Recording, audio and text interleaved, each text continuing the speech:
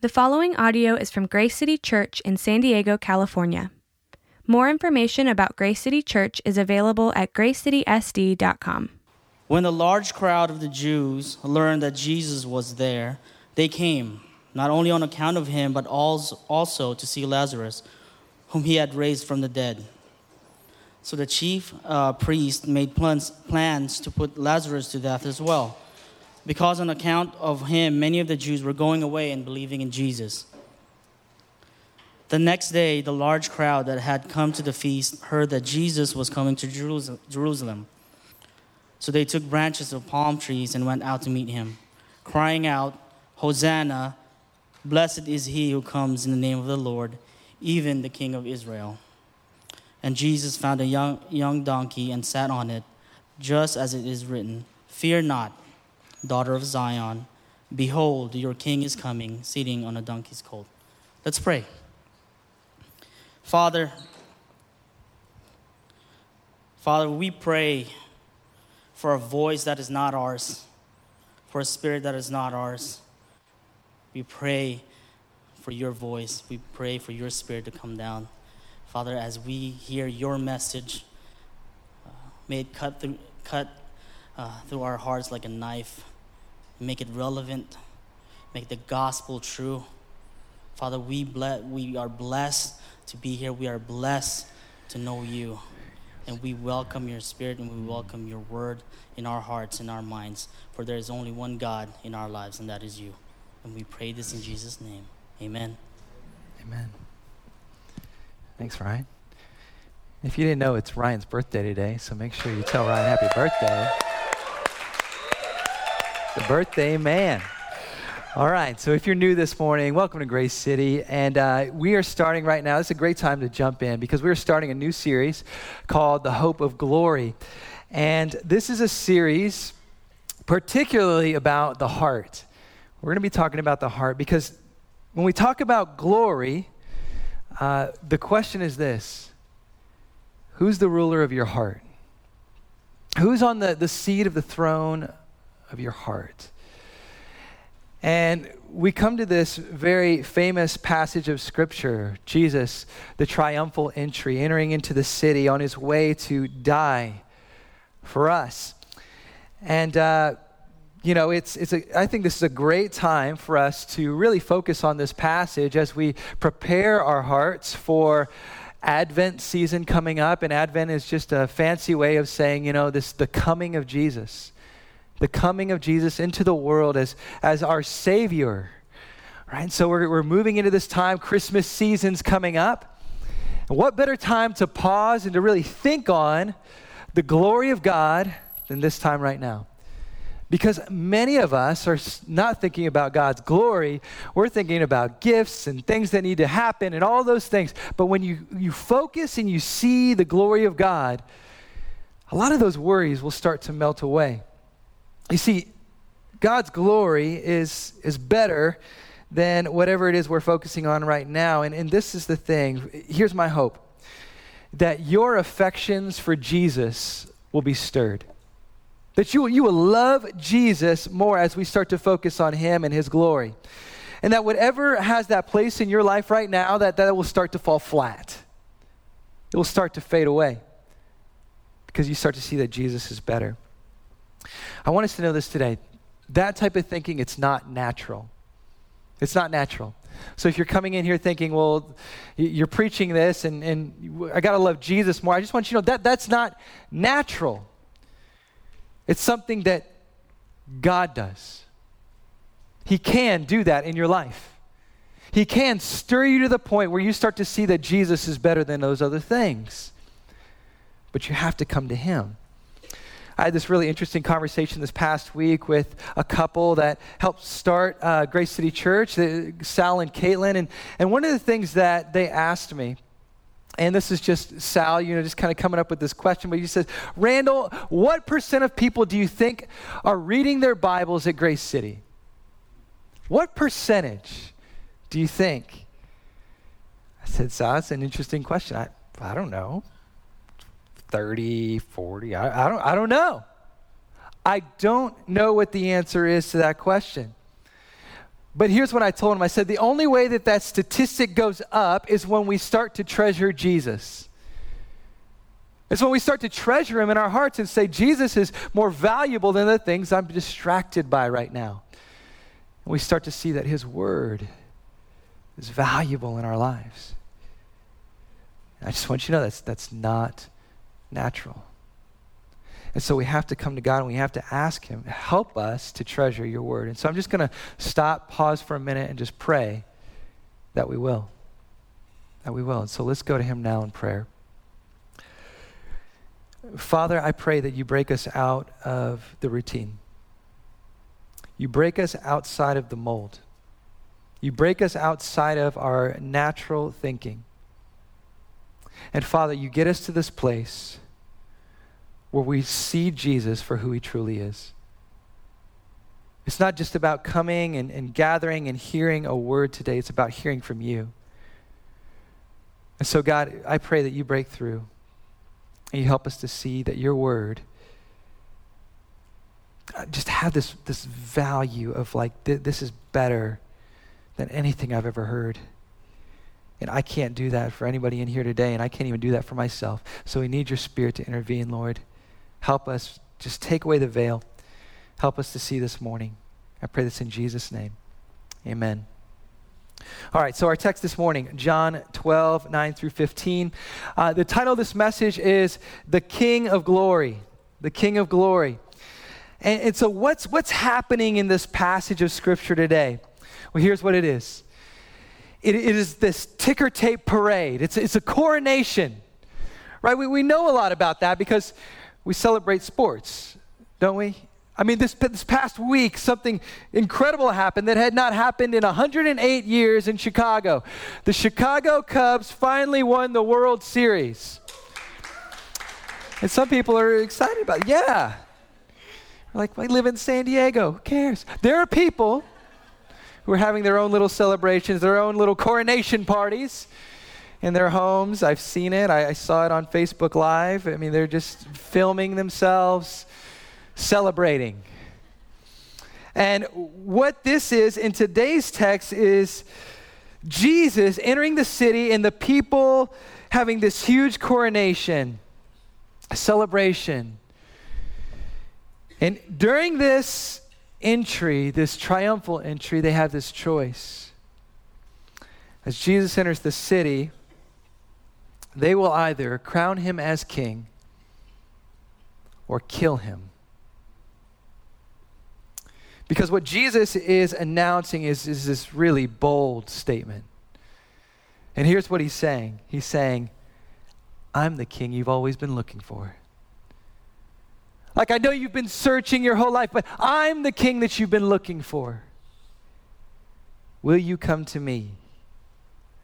See, deep down, all of us need a king, whether we believe it or not. And whether this is your first time or you've been here before, you're searching for a king. That's something I know, that we know, because the Bible tells us that, and really it is true. Even in my own life, I've done it. See, deep down, all of us are searching. And I mean, what better time to think about that as the election comes up, right? Some of us right now, we're looking for a king or a queen to solve all of our issues. And in January 2014, this writer, author, Michael Oslin, wrote an article in the American Enterprise Institute, and it was called this. He wrote it. He says, America needs a king. That's what he says. It's a pretty audacious article. But here's what he says. He says, there is, for many Americans, nowhere to turn to find a sense of common meaning. Not politics. 9 out of 10 polls recorded that 60% or more of respondents feel the country is on the wrong track. Politicians are despised as a class with congressional approval at an astonishingly low 6%. Not the courts. The Supreme Court is now viewed unfavorably by nearly half the country. Only American popular culture substitutes for a sense of community, with sports and film stars looked up to as exemplars, despite their often lurid and sensational antics and unreachable wealth. We're looking for a king. And these days, we are willing to make a king out of anyone, because deep down, we all need it. And if you don't find a king in Jesus, you will find it somewhere else. You'll be looking, whether it be the next political candidate, a cause, a romantic relationship. Some of you right now, you're looking for it on Tinder. I know it. But I want you to know that it will not fulfill you. See, we look for something or someone to be the answer. And one of the saddest scriptures that I think in Israel's history was when they were looking for a king. And in 1 Samuel chapter 8, it's entitled, Israel Demands a King. And here's what's happening. Samuel is approached by the people, Israel, and they said, we no longer want to be under God's system. Right, like God's way of how he set things up. We don't want to be under that anymore. We want our own way. We want to be like everybody else. We want a king. Samuel, give us a king. And Samuel's distraught. And he comes to God, and here's what God says to him. I think, again, this is one of the saddest scriptures because this is the reality of our hearts. He says this, they have not rejected you, Samuel, but they have rejected me from being king over them. They've rejected me. Like Samuel, I know you're distraught right now because you feel like they've rejected you in some way. No, they've rejected me. I want you to know that that's the truth, that we have rejected the true king. And we've been on this search ever since. It's what George MacDonald calls the one principle of hell. He says, I am my own. I've got this. I'm my own. I'm my own person. I make my own decisions, and so I don't need God. I want something. I want to make it my own way. And so think about this for a minute. It's almost as if there's like this memory trace in all of us, right? To a time when there was a king, a better king than the one that we try and make in our lives right now? I mean, don't you feel it? Don't you feel like there's this memory trace that goes back? Because look, I mean, you think about stories, legends, all of these things, all throughout the human race about a lost king. And here's how that story usually goes, right? I mean, you think about all the legends in history. There was once a king, it was a great king. Under that king's leadership, everything flourished.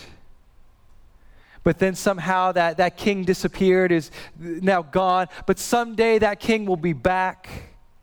And when that king comes back, someday everything will be right. I mean, think about all the different stories that just reflect this, that point to this. The Narnias, the Lord of the Rings, the King Arthur. Right? The once and future king, King Arthur. We all want something better. We all are believing that there will be that king someday that will make all things right.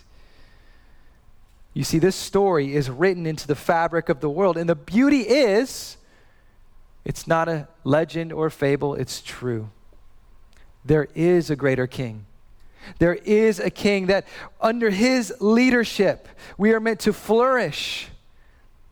And when he rules, everything will be made right. And the question is, when will he come back?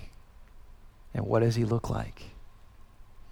And so today our text is John 12, 9 through 15. And the setting of this is that Jesus had just raised a man from the dead. His name's Lazarus. He's a good friend of Jesus. And Jesus' following is starting to grow because they start to hear about Lazarus and about how Lazarus had been raised from the dead, and people are interested. They want to see what Jesus is about. And in this text, Jesus is very deliberate about every detail that happens as he enters into the city, because here's what he knows. He knows that the hunger that people have for the king.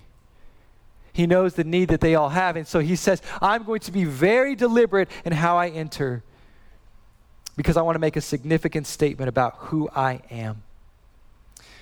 Commentator D.A. Carson says about this verse, he says, this is a deliberate act of symbolic self-disclosure for those with eyes to see.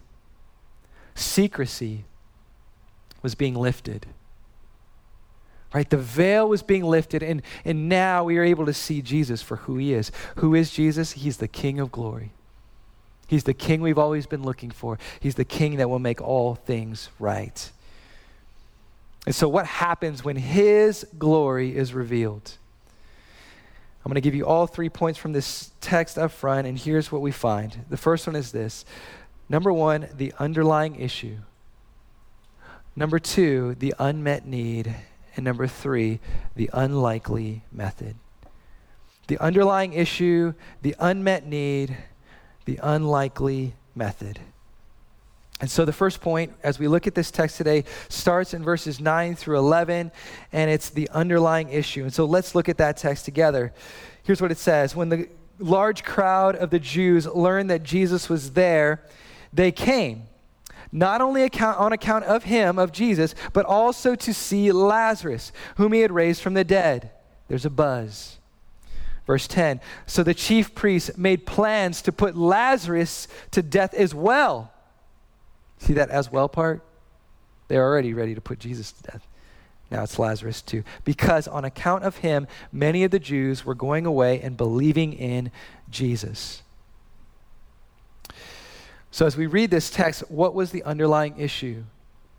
The underlying issue was Jesus. It was Jesus. And so in verse 10, it says that the chief priests made plans. They conspired. They came together. They said, how can we squash Jesus? How can we get rid of Jesus? We don't want any part with Jesus, and so how do we get him out of the picture? And we'll do anything to make that happen, even taking out Lazarus. This is the root of our problem. The problem you and I have. Control.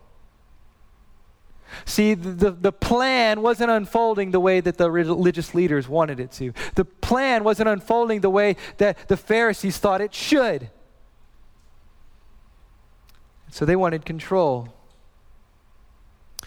You hear the same undertones in a psalm, Psalm 2, 1 through 3. It's an interesting psalm, but it's actually a messianic psalm, a psalm talking about the coming Messiah and how he'd respond. And so Psalm 2, 1 through 3, here's what it says. It says, why do the nations rage and the peoples plot in vain? The kings of the earth set themselves and the rulers take counsel together against the Lord and against his anointed, saying, let us burst their bonds apart and cast away their cords from us. What is that saying? That within ourselves, within our natural selves, we don't want Jesus to be in charge. And so what we do is we try to break free from it. Break free. I don't want to be a part of that. Just get it off of me. I want to be my own ruler. I want to choose my own. I want to be in charge. I want control. This is humanity saying, God, get out of my life. See, we might say today, well, Randall, people don't hate God. I mean, come on, like 89% of people today, I mean, it was 92%, now it's gone to 89%, but people still believe in God. I'm not saying that people don't believe in God. What I'm saying is people don't want the God of the Bible. We don't want the biblical God. Because the biblical God says, I made you. I'm ruler over all things. All things are mine. I'm creator. And I made you for me. That's what he says. See, it's not whether we believe in God. It's whether we want the biblical God. See, and when we start to say that, we start to squirm, right? I don't know if I want that in my life. He's gotten a little too close. There's a New York Times article on Christopher Hitchens, who's a famed atheist. And in 2009, he wrote this book. He said it's called God Is Not Great. And Michael Kinsley was writing an article about the book. And here's what his take on Hitchens was as he read this book. He says, if God would just leave the world alone, Hitchens would be glad to let him exist quietly in retirement somewhere. Do you see that it's God? I don't care if you exist. I don't really care if you're out there. I just don't want you in my life. Rolling things, raining things, I don't know about that. Why were the religious leaders ready to murder Jesus and Lazarus? Because Jesus came to rule and reign. And he entered the city declaring that he was king. John 12:43, a little bit further down, says this about what they were going through. It says, "For they loved the glory that comes from man more than the glory that comes from God." Right, like this is the thing that was deep down in them. Like, I love taking credit, being in control, being the religious person that everybody looks to rather than people looking to God. They wanted to be God. And that hunger for glory, it pushed them to places that they probably never thought they would go. They knew it was wrong to murder. They knew it was wrong. But they became a person that they probably never thought they would be, because at this point they are plotting to murder not only Jesus, but also Lazarus. See this underlying issue, it will take you to dark places. And so are we willing to admit, the second point, the unmet need? The unmet need that we all have within us. And you can find it in verses 12 and 13. It says, the next day, the large crowd that had come to the feast heard that Jesus was coming to Jerusalem. So they took branches of palm trees and went out to him, crying out, "Hosanna! Blessed is he who comes in the name of the Lord, even the King of Israel." The people here are acknowledging they need something more. They're acknowledging that, hey, this might be the answer. This might be the solution. This might be the one that we've been looking for this whole time. You see, because there was 400 years of silence where God did not speak to his people. And he said he wasn't going to speak to them. He said, when I come onto the scene, it's going to be the Savior. It's going to be the one that's going to come. It's going to be the Messiah who's going to come on the scene. And so they're like, maybe this could be the king. You see, they had this tension inside. This tension that needed to be resolved. And so they go to this word, Hosanna, Hosanna, which means save, please, right? Like we're singing this today, like Hosanna, Hosanna. What does this mean? Like, save, please. It's from Psalm 118, verse 25. And at this point, when they say Hosanna, it was this desperate cry for help. Right, like on the other side, now that we know Jesus, that song Hosanna, it's this glorious praise that our prayers have been heard. But at this point, they're saying, this has, like, we need this to happen. And at this point, what they were looking for wasn't necessarily what God was intending. They were looking for a political ruler. They were thinking, okay, this is the one who's going to overthrow Rome. So when he comes into the city, he's going to take care of things. And you know what? We're going to be awesome again. We're going to be great. That's what he's saying. So it's like when he's coming into the city, they're like, great. He's going to take care of the Romans. He's going to kick them out. And everything's going to be made right for us again. Friends, I want you to hear this today because this election's coming up. I want you to hear this. I'm not going to get into all the political stuff, who you vote for, any of those things, but I want you to hear this. The only way that things are going to be made right in this world is when Jesus comes. Jesus is king. And we might be putting our hopes into this political system and saying, okay, this is going to be the answer for my life, but I want you to know this.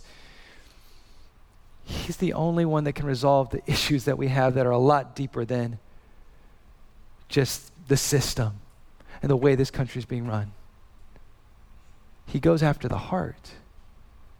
We have a deep heart issue, friends. And Jesus is saying, I came to solve that. Because that's going to be the true change that we've always been looking for and that we still haven't found yet.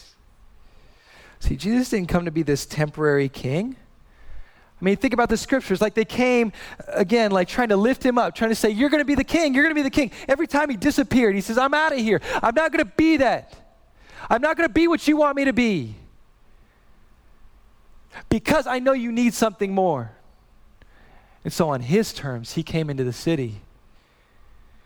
And he says, I'm not going to be your temporary king. I'm here to be your eternal king. That was the need that they ultimately needed then, and we still need today.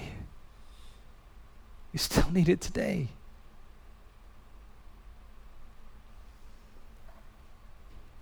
And so, go vote this week. Do it as your political, sensitive, like God has given us this great gift. Go do that. Don't disengage from the process.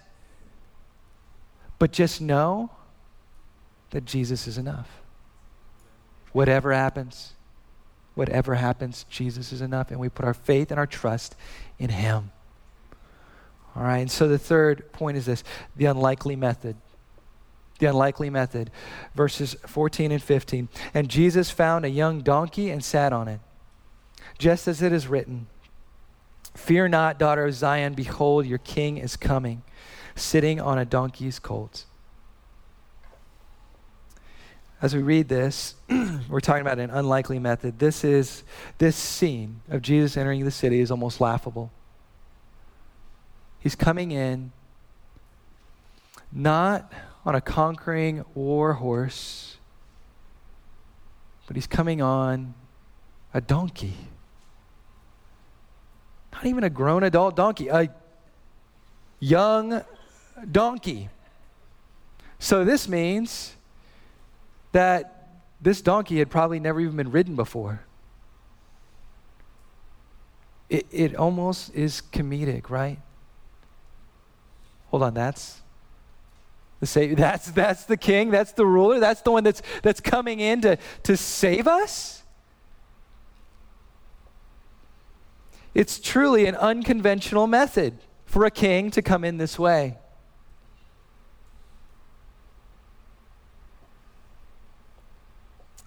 But God said, this is my way. Isaiah 62:11, 700 years earlier, was already prophesied. He said, this is the way I'm going to come in. Zechariah 9:9, 500 years earlier, he says, this is the way I'm going to come in. And the reason is, it answers the question of what kind of king God is. Right, like we've got all of these celebrations, all of these people that we lift up, and we find out what their character truly is when they're lifted up. But when we lift up God, what we find is that he is a humble king, an approachable king, a grace-filled king, a loving king, a gentle king, and that he's a king that removes every barrier for the lowly, for the broken to come to him. You know what's more relatable than a war horse? A young donkey coming in, not declaring an insurrection. I'm going to take over. But coming in, saying, I'm coming in peace. I'm coming for you. I'm coming to meet you right where you're at. See, that's the gospel. That's the gospel. That's the good news. That Jesus didn't come as what he could have. Right, like we think of God. Like, what do you picture God as? Like this angry dad who's coming in just to bring the hammer down? Like, what do you picture? Because Jesus says, look at this picture. This is the picture of God. That God comes in gently, lovingly caring for the people, saying, I'm here. I'm here, but I'm not here for myself. I'm here for you. I'm here to go die for you. He's the ultimate peace offering. And he said, I'm not going to send somebody else to do it. I'm going to come myself. Right? Like that's what Jesus has done for us. I love Matthew 11:29-30. It really is one of my favorite scriptures. I know pastors say that stuff all the time. This is my favorite scripture. This is my favorite. No, this really is. Because this is one of the only places where Jesus describes himself. And what he says is this, take my yoke upon you. You remember what we talked about earlier? That Psalm 2? The yoke, taking on. Get that off of me. Jesus says, take my yoke upon you, and here's what you'll experience. He says, learn from me. That you can come to God and you can learn from him. For I am gentle and lowly in heart, and you will find rest for your souls. For my yoke is easy and my burden is light. It's everything that we didn't expect. It's everything that's off the grid when we're talking about God, isn't it? All of the thoughts that we thought that God was like this or like that. He's the one that's just going to tell us what to do. And that's what we thought in Psalm 2. He's not that person.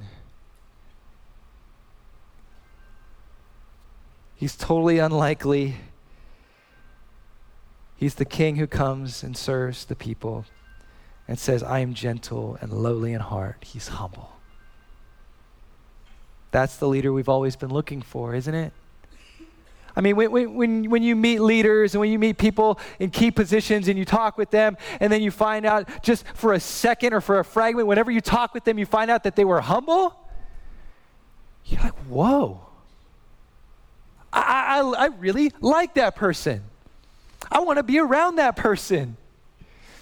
But when you actually think and talk, when we're talking about God, like the one who could be, the one who could bring down the hammer, he's humble. That's totally off the grid for us. See, the method that Jesus chose reveals the character of who he is as king. And so just some takeaways for today are this. First, it's how do we respond to the glory of the king? How do we respond to the glory of the king? We see him for who he is. How do we respond? So the first takeaway is this. See what kind of king Jesus is. This has to sink deep into our hearts. You've got to see what kind of king he is. He's not a proud king. He's a suffering king. He is the suffering king. And when you see him riding on a donkey on his way to the cross, it starts to change you. It really does. It changes your heart. It starts to melt you. It's like that old Puritan saying, it's like the sun will either melt the ice or harden the clay. Melt the ice or harden the clay. That's what's happening here as they see Jesus coming in on this donkey. It's hardening the hearts of some because they want their own personal glory. Nothing can take that from me. But it's melting the ice of many who are seeing the humble king enter into the city. Timothy Keller says this. He says, don't forget this. Jesus is not just a king. He's a king on a cross. If he were only a king on a throne, you'd submit to him because you have to. But he's a king who went to the cross for you. Therefore, you can submit to him out of love and trust. This means coming to him, not negotiating, but saying, Lord, whatever you ask, I will do. Whatever you send, I will accept. It melts you. Do you see what kind of king Jesus is? The second takeaway is this: see the desperate crowd. See the desperate crowd. These are people who are at the end of their rope. This is a cry, Lord, I have nowhere else to go. As a young parent, I have felt this many a time. I felt it at 4 or 5 a.m. this morning as my kids did not get the message that it was daylight savings time, right? Like they're waking us up, and I'm like, Lord, like this is, like you get to the end of your rope, right? This is all I've got is you, God. Help me. And that cry is because we all need a king. And if you don't look to Jesus, you will have to look to something or somewhere else. You'll just start looking in other places. And, it's funny, this past week, my daughter, she's 3, she came up to me and, I was working and she's like, Daddy. Like, yes. Daddy. Like, she's like very passionate. Daddy, like screaming, like trying to get my attention and very desperate, right? She looks at me, she says, Daddy. Kai, who's my 6-year-old, she's like, Kai wants me to listen to him. Daddy, I want to listen to God. I'm like, okay. That's pretty cool, But what we're seeing in this text as we're looking at this crowd is like they want to listen to God, but they didn't know how to. This was the best approach that they had. Right? This is the best I've got. And you don't see Jesus coming in condemning them for it. I'm just not going to come into the city because you're not cheering the right way. You don't understand exactly how I'm coming into the city and what I'm really intending to do, and so I'm not coming in until you understand that. No, he just entered the city because he saw desperate people. And then eventually they would understand. Here's the thing about my daughter. She didn't understand what she was saying yet. She's doing that out of just a 3-year-old mindset. It was funny because my 4-year-old chimes in with some theology, right? She's just like, well, God is invisible. And so, where does he live?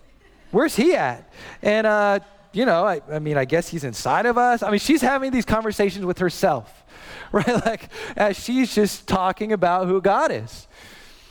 But here's the thing, this was a desperate crowd, and Jesus knew that, and Jesus just tells them to come to him like little children. Here's the thing about little children. Little children don't understand it all. They don't get it all. But there is an invitation that's open, and the thing about children they are very desperate. You think about the times of Jesus, like Jesus' time, they only had they had to depend on their parents for everything. And so this crowd is coming to Jesus like little children, just shouting out. And so do you see that crowd, and do you come to Jesus like that?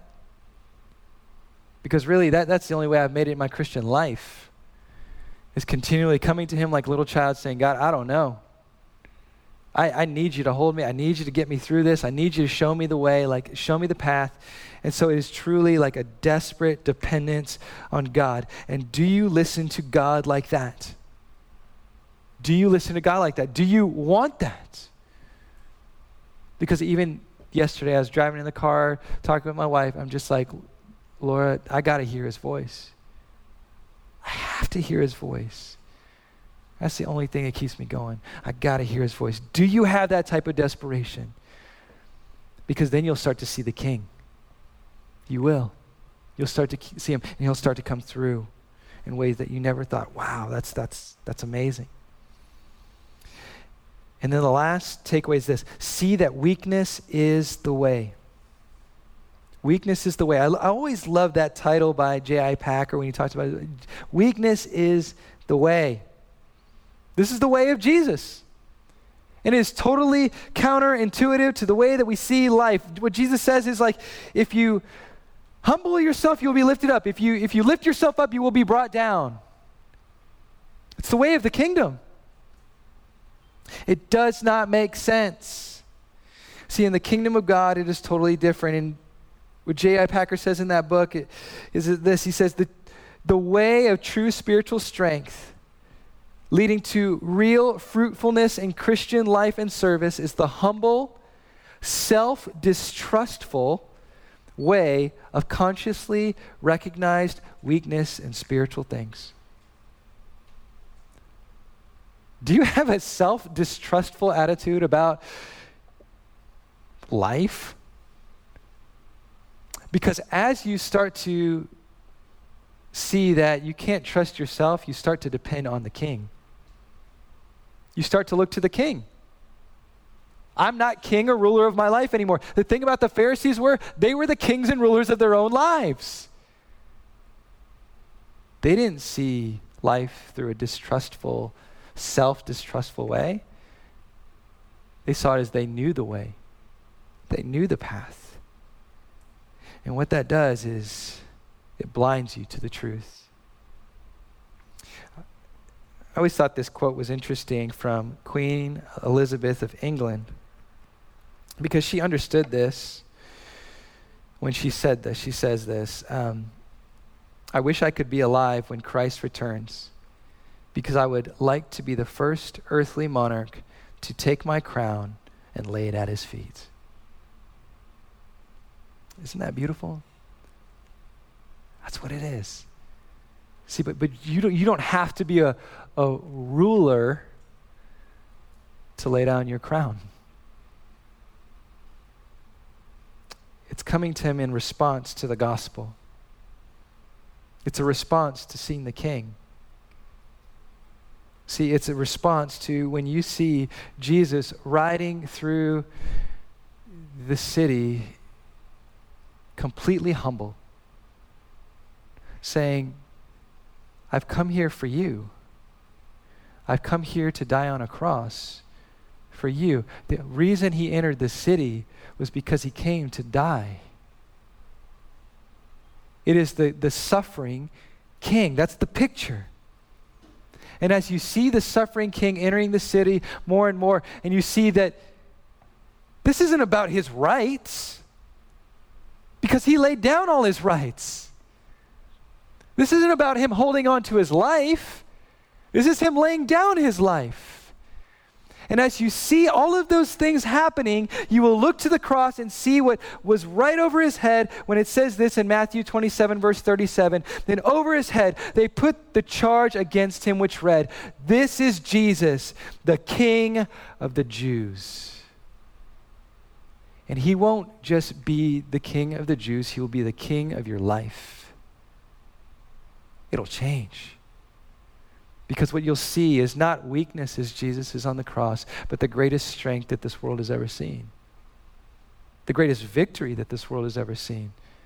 As you look up to him and say, Lord, the things that I valued in this world, the things that I thought were better than you, they do not compare. They fail in comparison to the beauty